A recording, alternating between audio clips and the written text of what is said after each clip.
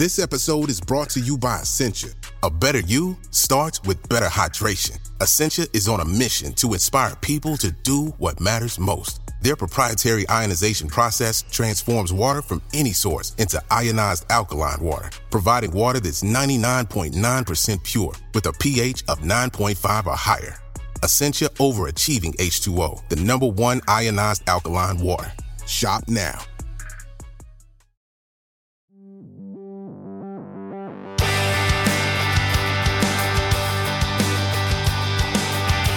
Hello and welcome to John Richardson and the Future Notes, Series 5, Episode 9. New ground to be covered this week, all very exciting. But the thing that always stays the same is the presence of Ed Gillespie. Hello. And Mark Stevenson. Does it always stay the same? I think so. We haven't done a show without you. And you say new ground to be covered. Are you talking about the big hole in your driveway? Yeah, well, that is true. There is a big hole. There's a big hole in my driveway. Lots of men have been peering in my hole this week. Some of them were sick. Then there was a bit of leakage from the hole. How can it start this early in the show? How can it be this early in? How can you turn basically which is works on a road surface into a filthy piece of potty mouth nonsense? I was only ever talking about the work to my roadway. I don't know where your mind went. But I was very matter-of-factly stating that some men came and smashed a hole in my front driveway, which started to leak. And then some other men are going to come and fill me in this week. Yeah, and how's the hole round the back? The hole round the back has been filled in. That was a well bit. But it turns out they didn't need to drill the hole round the back. They just did that for fun. Oh. Smashed a hole around their back thinking they might find something they liked, but they didn't, so they just filled it back in again, and then they went back round the front and they had a lot more fun round the front. Oh, that is amazing, isn't it? Some people's lives are literally digging holes and then filling them in again. Yes, it's amazing circularity. It feels like this podcast to me. Just digging holes and then trying to fill them in again.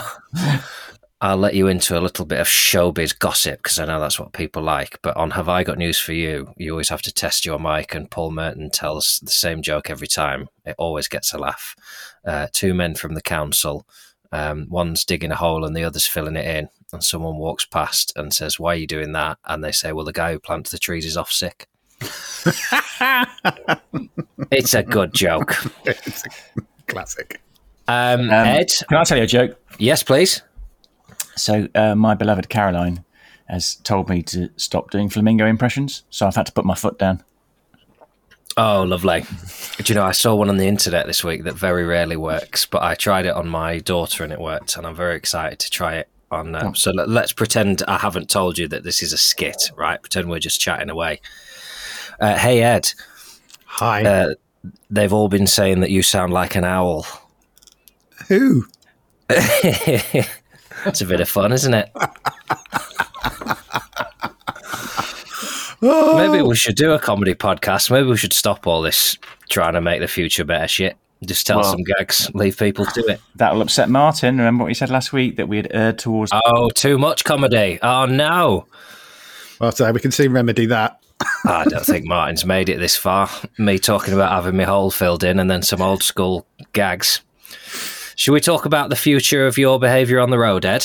Yeah. I'm only just recovering from norovirus. I've had that particular joy this week. Have you? Thoroughly unpleasant, yeah. I got it off my daughter, when you're kind of changing her bed sheets for the second or third time after she's vommed in her bed and thinking, I'm next. I'm definitely getting this because it's massively contagious. So that was a joy. It's lovely the winter, isn't it? Yeah. When it's all cold and dark and wet and you don't want to go out, and then when you stay in, you end up puking and shitting everywhere because of all the viruses. It's a real treat this time of year. Yeah, so I thought I'd mix it up, and do a speed awareness course, just to kind of get a bit of extra titillation in my life. When you said you were mixing it up, you just thought you'd do it. In my experience, usually people do speed awareness courses because they have been compelled to. They don't just think of it as a distraction from the everyday. I know. I didn't have much option, did I? After that insurance debacle where I got 6 points on my license, having then got done for doing 35 in a 30, which was very naughty, and I hold my hand up as culpable. Hand back on the wheel. Hand back on the wheel. Have you learnt nothing? It's not 10-2. 10-2, mate. Both hands. So I had to accept the speed awareness course. So I'm going to be spending 3 hours this afternoon doing my virtual training on how to gauge the appropriate speed for the right setting. You'll learn quite a lot of interesting things about braking distances and miles per hour. Oh, you've done one, have you? You've had an awareness course? I'm not saying that. I'm just saying that you will learn some interesting things about braking distances and miles per hour. That's all I'm saying. I'm not going to confirm one way or the other whether I had been caught doing 23 in a 20 zone and was forced to do a speed awareness course, which seemed a little bit excessive, but there you go. It might have seemed excessive. It might have seemed excessive. I wasn't. That was my favourite part of the COVID inquiry this week, was when they were quoting Boris Johnson's notes whilst we were looking at the notes that he'd written, and he used the phrase, "if indeed I did say that." I'm literally fucking looking at it, and he still has the bravado to say, "Well, I mean, you say I said that. Where's the evidence?" On telly. Here, right in front of us. Yeah, I know. That is the definition of chutzpah, isn't it? Absolutely unbelievable. Well, I think the interesting thing is when you watch him, what's really interesting about those peeps is that you can see that he has re-edited the reality in his own head, as we all do to a certain extent, but he firmly believes now that the story he's telling is what he was thinking at the time. Yes. And therefore it comes across as quite sort of like, oh, okay, he really believes this, so this is quite compelling in some ways. And then you kind of go, oh my God, your grasp on reality is so self-serving that you will change it in your own head and believe that you actually said and thought these things at the time, when it was very clear from your actions that you didn't give a fucking fuck. I wondered if he knew the minute he had to swear an oath. I thought, well, I technically he's lying already. I mean, he's saying, I swear to tell the truth. I think in full knowledge that he's not going to.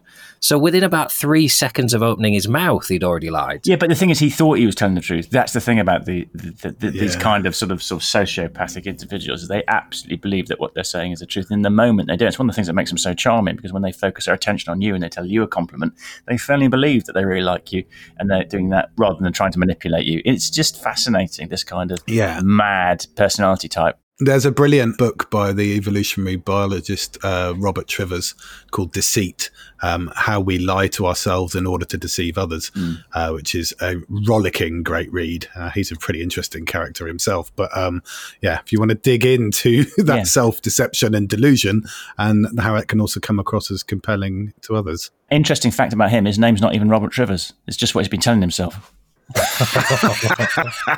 Robert Livers.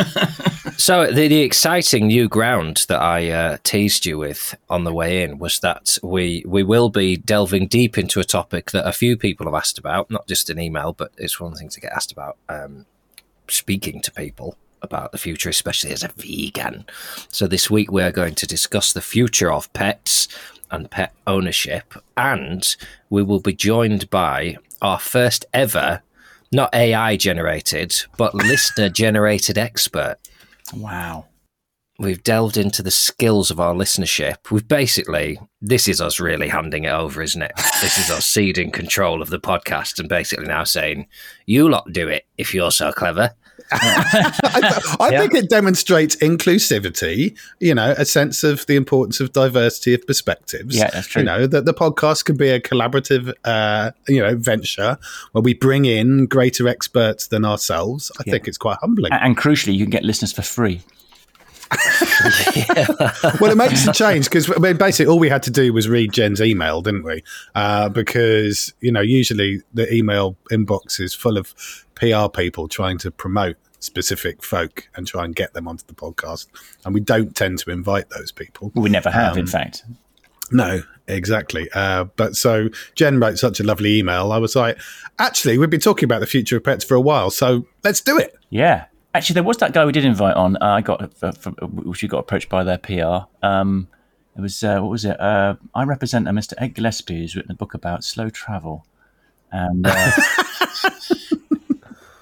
Yeah, if you believe I've ever had a PR agent, then they're clearly not. You're deluding yourself.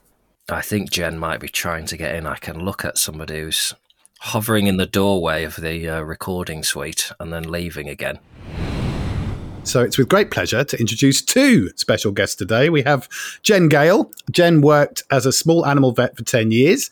She spent a whole year buying nothing new, which is probably a whole other podcast episode, which led her to found Sustainable-ish, which is www.sustainablelife.co.uk, which is an online platform podcast all about imperfect eco-action. So it sounds rather like us, Jen. So you're amongst birds of a feather.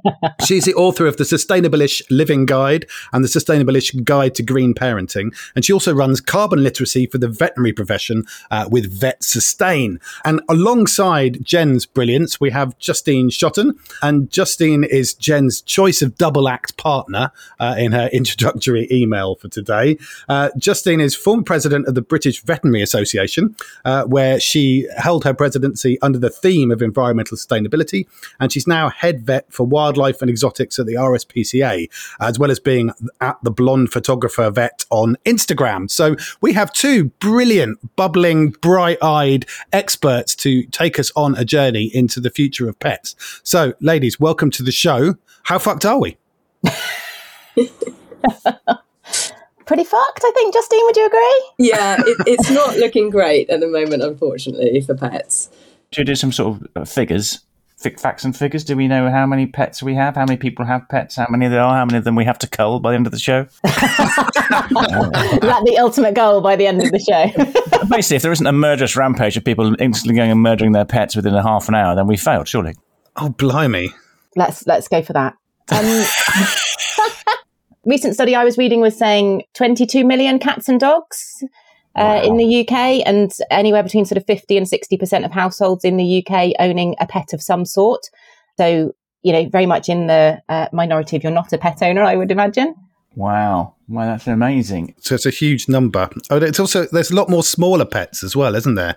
As well as the sort of the big stuff like dogs and cats. There's been a 50% rise in the number of smaller pets. So all those rabbits and guinea pigs and hamsters and gerbils, there's now 5 million of those, which is up 1.7 million on last year. So a lot more rodentia and small stuff. Why? I don't know. Well, like I say, we've just acquired a hamster, so maybe I'm part of the problem here. But I think I mentioned Jimmy on the show. I mean, I did that because I wanted to get a small animal for my daughter. Although I've just realised that hamsters do exactly what hamsters you would expect them to do. I thought he was eating a lot, and I realised he just filled his house with all the food I've been giving him. So when I went to clean him out, it was like half the house was full of bedding, and the other half was literally all the food I'd given him over the previous week. I mean, I would imagine the perception is that it's going to be less work, less hassle, less expense if you go for a smaller pet. However, a lot of those species that you've just mentioned aren't particularly ideally suited to being children's pets, and therefore can of themselves create problems. Yeah, I would completely agree with that. I mean, and also they have different, needs that we might not realise, like rabbits should never be kept on their own. And I think so many rabbits in this country are on their own. And then some of the other pets, like reptiles, for example, might actually have quite significant energy costs and sort of keeping costs associated with them that people just don't think about. And the lifespans, for example, tortoises, they can live up to 100 years in some species. So, yeah, I think people think, this might be the easy option. I don't have to take it for a walk every day. But sadly, that's not the case. Yeah, tortoise is really like an intergenerational pet, isn't it? Yeah. We've got one. She's 83, I think, our tortoise. Wow. And where did you acquire her from? So it was when I was still in practice, and somebody brought in a tortoise that had been attacked by a dog for treatment, and luckily it had been to a proper exotic specialist vet beforehand, and I literally just had to do as I was told. Yeah, and I was like, we quite fancy a tortoise, and they went, we know someone who's looking to rehome one, and this was an older couple, but they'd inherited it from his grandma, I think, who'd had it like from during the war. So yeah, she's got a tale to tell if she could speak. I've got to say, that's a very unambitious dog. If he's going to attack something, going after an 83-year-old tortoise is kind of like, that's low-hanging fruit, isn't it? But the thing is, a lot of people are giving up their pets, aren't they? I mean, I think this is the issue in partly of how we're fucked, isn't it? About 13% of households, which is like 3.7 million, given the numbers we were just discussing, admit to having relinquished a pet in 2022. And that includes like a third of young pet owners, which is awful, isn't it? If this large number of folk are giving up pets, what's happening to those abandoned animals? Yeah, I think the rescue centres are pretty swamped, and that will be due to cost of living crisis, but also, I guess, people getting pets during the pandemic when perhaps they were working from home, and then now the push is to get people back into the offices and things, and maybe realising that their lifestyle is no longer quite so compatible with, being home for a dog and that sort of thing. And it's a real, I mean, you must see it, Justine. I know it's not quite your field with the RSPCA, but in terms of numbers of animals that are being rehomed. Yeah, absolutely. I mean, sadly, the rehoming centres are rammed full. And I think, like you said, Jen, just lots of people are not really realising the long-term commitment and costs of pet ownership. And, they think, maybe we can just get a puppy, it'd be great for the family, or one more cat wouldn't make a difference, etc. And then actually, a year or two down the line, they can't cope with the vet costs, which, are not insignificant. They can't keep up with preventative health and behaviour. So a lot of these pandemic puppies didn't get the sort of socialisation that they needed during that time. And we're seeing a lot of behaviour problems in dogs, leading to them being relinquished as well, which is just so sad for the families and the dogs. Now, I think I can solve this one. Go on, we're all in. A different solution to the one you had 10 minutes ago. Yeah. Mark is obviously our most experienced animal communicator, animal lover, and deeply in contact with nature. Well, I've thought, which is, we've got a cost of living crisis. People, are struggling to make ends meet. I can see where this is going already. Where's it going, John? Well, I think, are you implying that people can't afford to feed themselves and they have animals in their house that they don't want? Yeah. It's not a difficult option, is it? Have you ever had a pet, Mark? Yes, but and they were delicious. I also was thinking when you were talking about sort of these pandemic puppies that that people have taken on. I sometimes think that John feels that with his podcast, because we started that in the pandemic.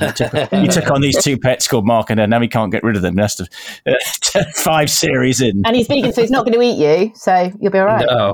No, to be fair, they have proposed eating feral cats in Australia, haven't they? And I know there's been an environmental movement out there, and we got something like 250,000 feral cats in the UK, and about 42,000 dogs. It also reminds me of what my old friend Giles used to say. He goes, a dog is for life, not just for Christmas, unless you're in South Korea, in which case, bon appetit. Oh. But to be fair to South Korea, they are about to ban dog meat consumption. Right. The pandemic's getting a lot of sort of reference in terms of the reason for this. Is it purely the pandemic, or have the numbers been going up anyway as we get sort of more distanced from animals and wildlife in general in our lives? Or is it down to Instagram and 7-second videos of little dogs nestling their noses between your fingers, and people just don't, there's no Instagram account that is, here's my dog having a shit, here's me driving my dog to the vet at 11 o'clock at night because it's just eaten a bag of chocolate buttons. There you go, John. Maybe there should be. Well, I think there definitely should be. I think there needs to be a realistic pet ownership Instagram account. I don't know about how much social media has contributed to a rise in general pet numbers, but I think it's definitely contributed to the rise in different types of breeds and the sort of fashionability of different breeds. So one of the big issues now with regards to sort of health and welfare of lots of dogs is their breed, and lots of the technical term is brachycephalic, but I think the term we probably all appreciate, like squashed face dogs. Like they're really popular, really popular. So, even 10 years ago when I was in practice, they weren't popular, and now they're just super popular. What is the appeal? What is the appeal? Why do people love a dog with a squashed face? I think it's the big eyes, isn't it? Yeah. They've looked at this sort of from a social science perspective, and apparently the sort of round faces, big eyes, it's what humans are drawn to, and that's why we think things like seal pups are cuter than rat pups or whatever, so there's a lot of research behind it, but people know that these dogs have issues and they'd still go out and buy one again. And sort of linking up with the sustainability angle, when you're getting an animal and breeding animals that you're going to have to sort of put a lot of resource into fixing just so it can breathe, for example, operations or correcting their eyes, etc., that has a massive carbon impact that really is a kind of bonkers thing that we're doing. That's before we start grooming them. I mean, American comedian Rita Rudner said, she goes, I wonder if other dogs think poodles are members of a weird religious cult. I mean, let's get into this because, there are many, many sort of mental health benefits to having a pet for lots of people. So I don't think we're going to pick at that at all. And I wouldn't want anybody listening to this to think we were criticising the sometimes very special and indeed therapeutic relationship that people can have with their pets. But there's no getting away from the fact that the environmental impact is pretty horrific, is it not? It really is. And I think, yes, we have to recognise the massive benefit that pets give to us, but we also have to make sure that we're giving, a lot of thought to what our pets want and how to enrich their lives. And generally speaking, the things that are better for the planet are not only good because they save us money, but also it gives our pets, the better life, the life that they leave. It's a happier life. So I think, switching things around and not thinking, let's just buy our pet a fancy Halloween costume or Christmas costume or birthday costume.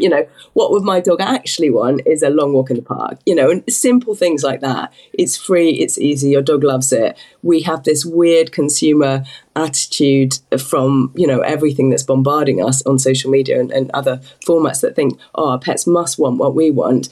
And it's just not the case. It's absolutely bonkers, isn't it? Because that has gone absolutely stratospheric. I was reading that the pet care accessory market has grown by 66% in the past 10 years. And that's about £70 per person in the UK. It's absolutely huge amount of money that we spend on all these accessories, which are a cipher for the love or a kind of compensation for the guilt we feel about not giving our pets the attention they deserve. And actually, they're almost like a mirror to us in that, for instance, I read this staggering statistic that half of UK dogs and cats are obese. Yeah. Because, now they have an obesogenic environment where we make them sedentary and feed them the wrong food and all that kind of stuff. And it's just like, they're like this little mirror of us that we've, and it seems very, very, very sort of dystopian.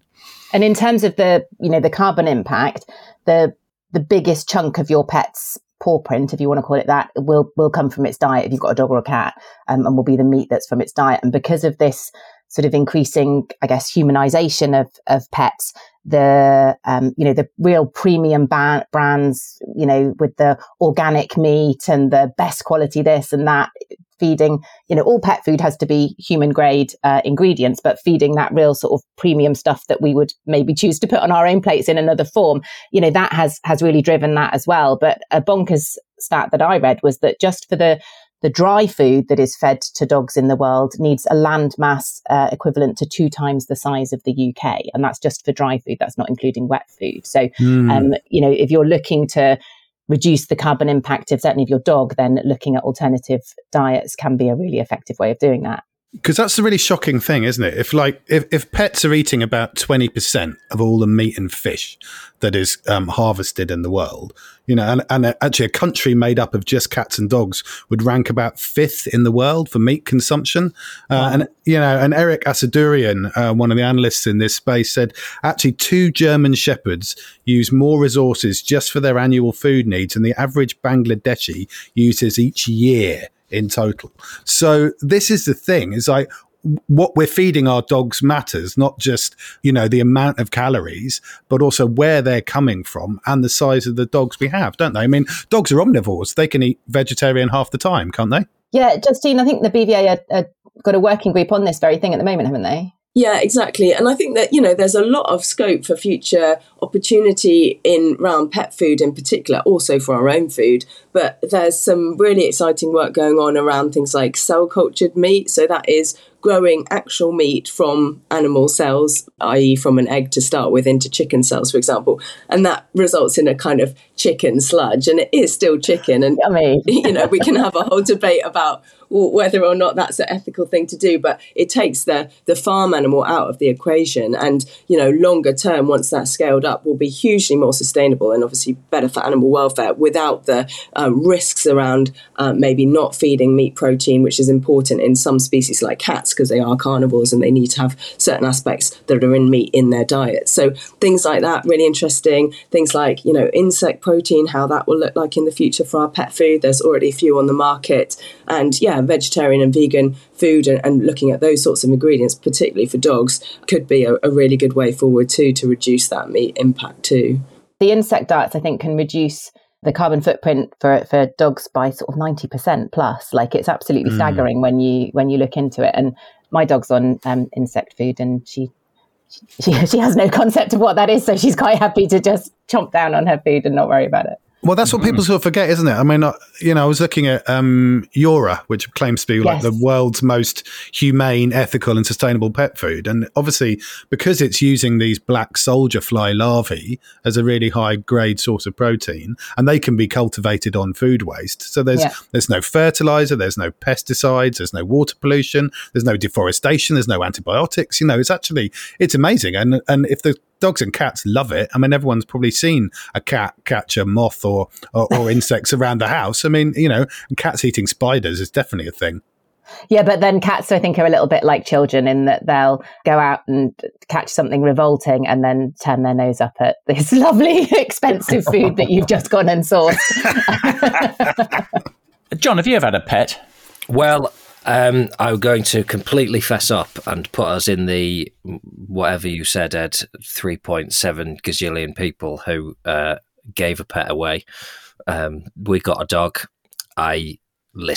Far be it from me to paint myself as the guy who knew it was going to be a bad idea, but I lost the argument on getting a family dog a year or two ago, and we got a dog, and it was a bad idea. And I never mentioned that it was a bad idea because I'm a good person. You certainly wouldn't do it in a public forum, like on a podcast with like tens of thousands of listeners. That would be horrific. We can bleep the keywords. We can bleep the words great and right from the beginning. But no, we got a dog, and it now lives with some friends of ours who work from home and live opposite a park and have other animals in their house, which are all the things that I think the dog needed that we couldn't provide. It's difficult when you have children, and one of the things I struggle with most is the very concept of ownership of an animal. That, my daughter will say, she'll watch a YouTube video or she'll hear about someone and she'll say, I want a, and it's in the same way you would say, I want an LOL surprise. We'll sometimes say, well, I'd like a snake, or I want hamsters especially, it's definitely the words of a man now in his 40s who knows a lot more than he did at the time. But once you've seen a picture of a hamster in its natural environment, you've seen an Attenborough 5-minute video of hamsters running miles and miles and living completely independent lives. It's insane that for the first 20 years of your life, you just think they're like toys. They're Tamagotchis that live in a cage and you feed them sesame seeds and it's very cute. So I struggle with, the pet owner. We had a dog when I was younger. We fed it tinned meat and didn't exercise it enough. So, I'm definitely a piece of shit. I was going to say, this confession could go on. Yeah. Did you or Lucy ever describe yourselves as proud parents to your dog? Like, I'm a proud dog daddy or a proud dog mummy? No, I was never proud of the dog. I would say I was least proud of it when I had a show to get to and I was on my own with the dog and I let it out to do its business and it rolled in a giant pile of fuck shit. When I was already late. That would have been my least proud, talking about what you're saying about the pet rejecting the life that you're trying to build for it as a human. But you have a lovely blanket. Why would you choose to locate the one piece of fuck shit in the garden and really get it in there? I mean, really deep in there. So listening to all this in terms of what we need to do is the real thing we need to do is essentially discourage pet ownership as much as possible. I'm not saying that there are many times where having a pet is brilliant, particularly for people living by themselves. But in general, this whole kind of you have a pet, you own a pet, you think of it as a thing that you have as much as you have a car or a sofa, is really the basic answer to say don't have a pet unless you really this is a really really really good reason for you to have one. It's a kind of planetary indulgence. Oh, it's really difficult, isn't it? And I talk about imperfect eco-action and not judging and all those sorts of things. And we've got a dog, we've got a tortoise. I think as with everything, it comes down to making more thoughtful, more conscious, more deliberate decisions. And so really doing the research, working out what is the financial implication going to be. If it's your boat, look at, what are the sustainability implications? What's the most sustainable way we can keep a pet, we can keep a dog, we can keep a cat? What's the best diet going to be for it and for the planet? And size matters, contrary to what some men maybe will say, but like the bigger the dog, the bigger the impact. Yeah, Mark. You always say it. We edit it out of the podcast, but he says it every episode. It's embarrassing. So going for breeds that don't come with loads of genetic health conditions, going for smaller breeds. Crossbreeds tend to generally, your old-fashioned mongrel will tend to generally have fewer health conditions than your overbred pedigree would. All those kinds of things, and just recognizing the fact that you are going to have to put some work into this to have I remember taking our dog when she was a puppy to puppy training and being like, oh my God, it's like having a baby again. And saying to the dog trainer, like, when will this end? And she, by the time she's about 3, she'll be really settled. And I was like, you what? Yeah. But you have to put the time and the work in to get a dog that will just slot in and be an easy part of the family. Should pets basically come with a label? Like, you have labelling for food, which says this much salt and this much sugar. should you like if a hamster just comes with this, it's going to cost you this much, it's going to cost you this much time, you have to deal with this amount of shit or whatever. And there should be like a labelling system for each animal that makes you stop and think before you take it on. An interesting concept. What do you think, Jessie? Yeah.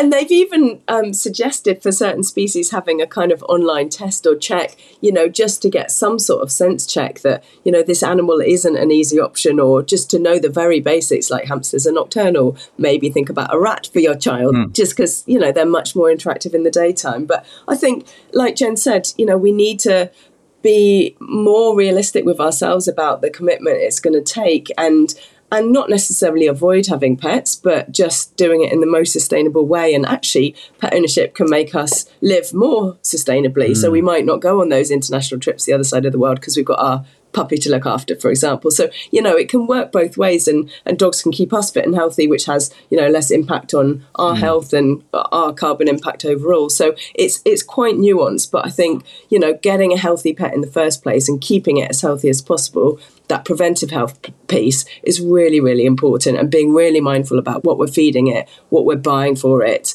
how we're transporting it, all of those things as well. It strikes me that anybody can just go and own a pet. There's no requirements, no tests. There's no do you actually know what you're doing? It's, you can literally just go and get a pet tomorrow without any checks or balances. Yeah. And when I have those sorts of conversations, people come back and say, well, anyone can just have a child without any of that, which is, a fair point. And I think it is up to us to take that level of responsibility, and also, not just for the planet, but for that pet's health and welfare. We shouldn't be getting pets because we think that they look cute or cool or they're going to be great on our social media. If we're thinking anything along those lines, just stop and think about something else. Well, what about pet sharing? So what about, reducing the commitment? I mean, maybe it's more difficult for a cat, but does a dog cope with a bit of shared ownership and instability, or does it constantly feel like it's unsettled and pining for a home and the rest of its pack? What's the sort of mental impacts of dog sharing? There's I think probably the most popular website is Borrow My Doggy, isn't it? Where you can, if you don't have a dog, but you'd love to have one, to take out for walks and things, you can be that person who volunteers to either have people's dogs when they're on holiday or to take them out for walks. And then if you've got a dog that you need walking or someone to look after. And I think if it has that, I guess it's a bit like co-parenting, isn't it? If it has that very secure relationship with both or with all of the people involved and it's comfortable in all of those environments, then I think dogs are pretty like in the moment and pretty, they don't worry too much about the future and things that are going to happen. So that can potentially, but obviously if you were going to go into any kind of like formal, I don't want to call it co-parenting because we don't want to, but that kind of agreement, you need to have your boundaries clear, don't you? And everybody be really clear about what's involved and what's not. I'd just like to apologise to all the dogs that do indeed listen to the podcast and are very interested about the future. Have eco-anxiety. I mean, it's very revealing in the fact that, the dog walking industry is now worth about $1.5 billion a year. I think there's something like 80,000 registered dog walkers, professional dog walkers in the UK now, who again, taking people's pets out for them. Yeah, and I think, there probably are quite a few people in your local area that could really do with some help walking their dogs, because they're elderly or because they've got a problem, So it's really worth exploring those opportunities because you could not only have the sort of that dog craving sort of satisfaction that you need to spend the time with the animal, but also massively help someone out and not just add to the problem of the pet ownership and all the sort of impacts that we've talked about. And then it's probably like being a grandparent, isn't it? You just get to do the nice bits and drop it back off again after it's rolled in fox shit and give it back. Can we talk about poo? Yes, go for it. I mean, like what obviously there's lots of sort of pollution issues. No one wants to find, dog shit in the kids' playground, and actually that's a lot better these days. Put it in a lake where it should go. Lakes and rivers, right? Hang it in a bag on the tree. But if we've got about 20 million cats and dogs in the UK, that's a lot of poo. What should we be doing with it? Yeah, it's a tricky one as well, because not only do we not want a billion plastic bags for every single poo that's picked up, but also we don't want to leave that poo in the environment. And that can be because, there are a few, rarely, but a few zoonotic diseases, so diseases that we can pick up, especially in kids, from pet poo, but also farm animals have parasites that cycle through, dog poo, for example, so we don't want it on grazing land. And then there's a sort of another level of complexity around some of the medicines that we give our pets, particularly things like the wormers and flea treatments and things. And if that's excreted in the poo, that can actually then leach into the environment and have impacts on biodiversity and insects through that route as well. So we do not want to leave it out there, but we just need to be really mindful of where we're putting it instead. This reminds me of that great Jerry Seinfeld observation about like why dogs are in fact the leaders of our planet. Because he said, like, if you saw two life forms and one did shit and another life form came along and picked it up and carried shit away, who would you assume was in charge? But with the like poo bags, this is a debate that kind of goes on and on and on social media. Like there unfortunately isn't a perfect solution. So there's lots of options for compostable and air quotes biodegradable. And actually those terms are used perhaps when they shouldn't be. And we interpret them as I put that in my compost heap and it disappears nicely and turns into soil. And what it actually means is it breaks up into ever smaller, tinier pieces of microplastics. Yeah. And you will be charged a premium for those products. So, I guess the greenest thing would be reusing, say, if you've got the plastic bag from your bread or your apples, but there's only going to be a limited number of those that you can use. Oh, I thought you meant reusing as in rinsing out the bag. Even I draw the line there. I was very relieved at where that sentence ended. So wait till it's full. Yeah. A guy in Wales who invented like a lamppost that you could like pick up the poo, put it in a thing by the lamppost, and it then did something with the poo that powered the lamppost, which I thought was absolute genius, but it hasn't caught on. No, it composted. I think it was in Malvern. It composted down into biogas. So it was about 10 dog poos for 2 hours of lighting.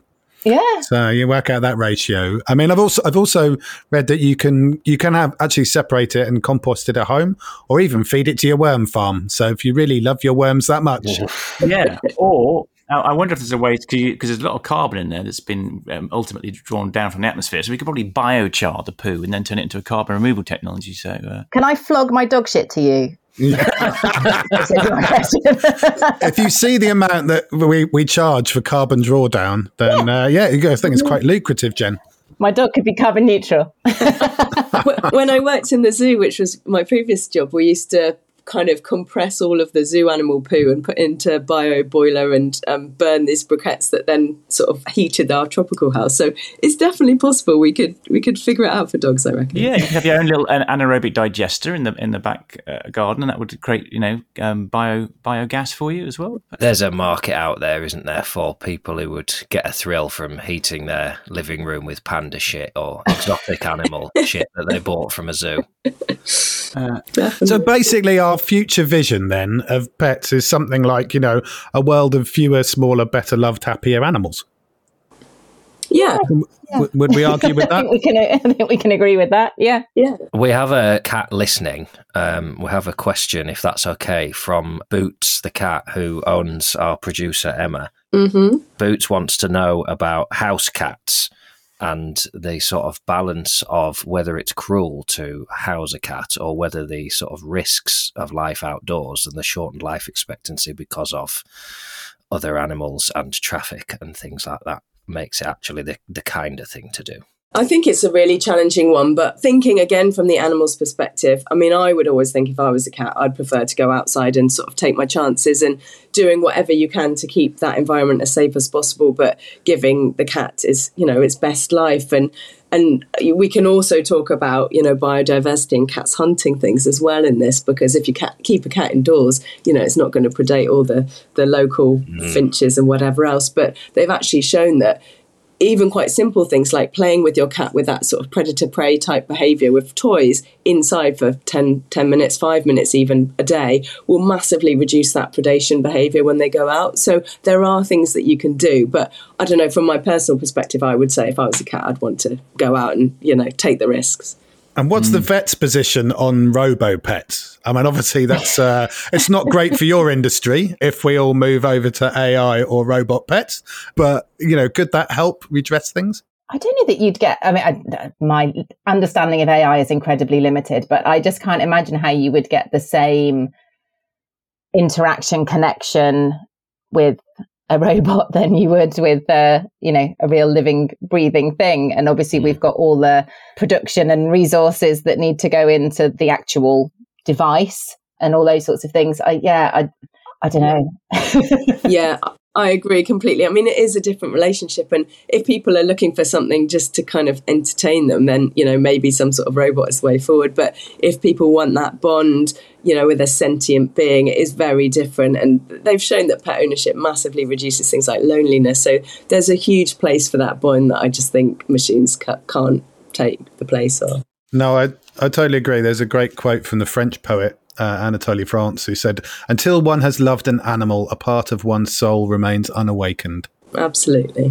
Well, I love you, Ed. Does that count? Yeah, exactly. I'm a complete animal. I was going to say that says a lot about marketing. Does that quote end, "But caging a bird can fuck right off"? I mean, that I can understand cats and dogs and mice and rats and spiders. Something about putting a bird in a cage that just needs outlawing, doesn't it?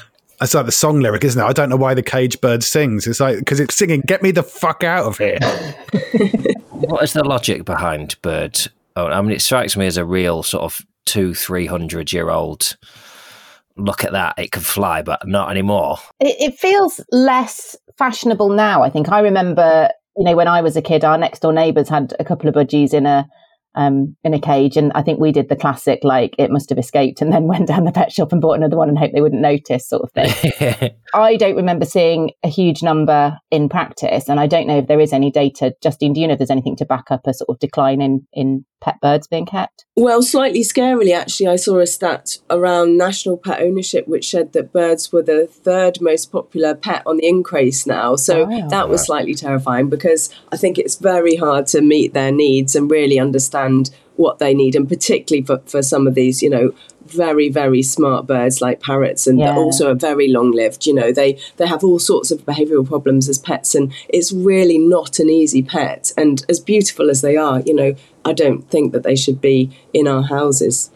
It comes back to this thing: is all about ownership. We think we own these animals, and actually, at the end of the day, we coexist with them, and we should treat them with a certain amount of respect rather than as a product.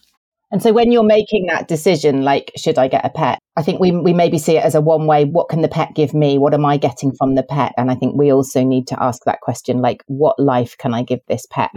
Are we the right family to give this pet its best life? Yeah. And if you're fascinated by birds, then maybe, try and get outside more, get a bird feeder, get some binoculars, try and engage with the wonder of biodiversity and birds that way than having one in a cage in your house.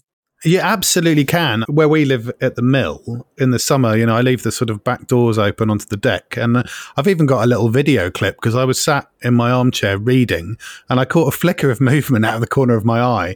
And we have a pair of blackbirds that nest in the garden that my daughters christened Pippi and Strawberry. And Strawberry, the female, was literally in the kitchen, pecking under the table and, picking up all the crumbs on the floor. And I looked up and I went, hello. And the bird sort of looked at me and went, yeah, I'm just coming in.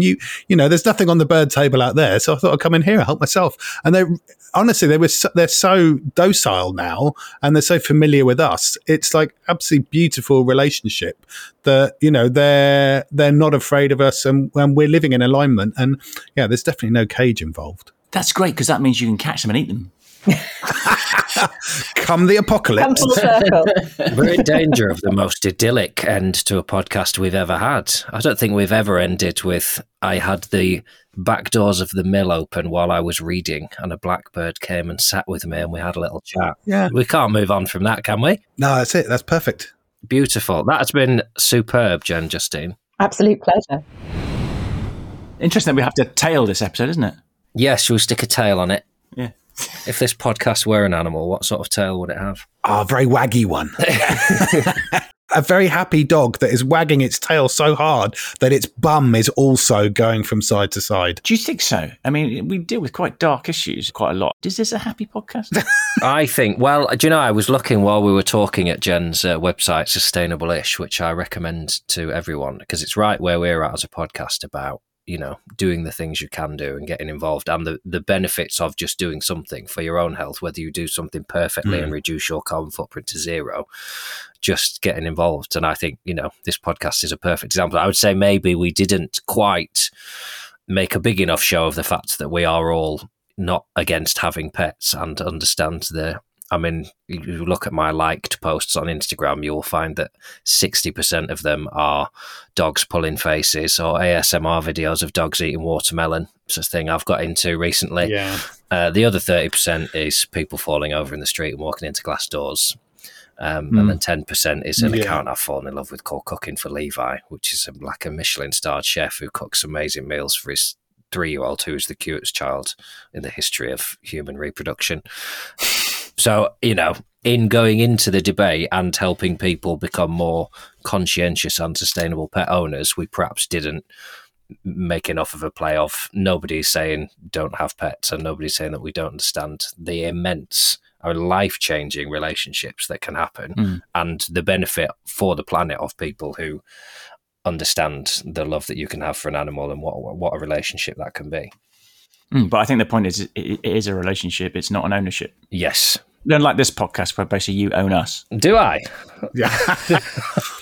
Well, and it's a relationship that has to be seen in the context of our bigger relationships. And I think, that's the whole essence of, I think the thing we were trying to point at, wasn't it?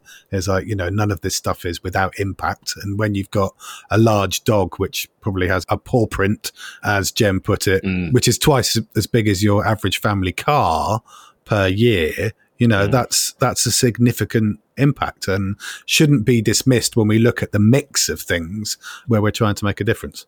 So that alligator I was going to get you for Christmas is probably off the list now, I think. Yeah. Shake things up at the mill, wouldn't it? Yeah.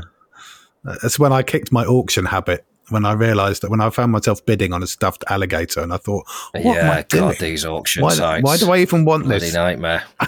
You wouldn't catch me doing anything like that, mate. I'm not a man waiting on a signed Euro 96 Paul Gascoigne shirt any minute because he was bored on the internet for an hour. I'll tell you what I've learned from that show. If there are listeners who are experts on topics and are funny and pleasant company, we don't need to do anything anymore. Yeah. So email in.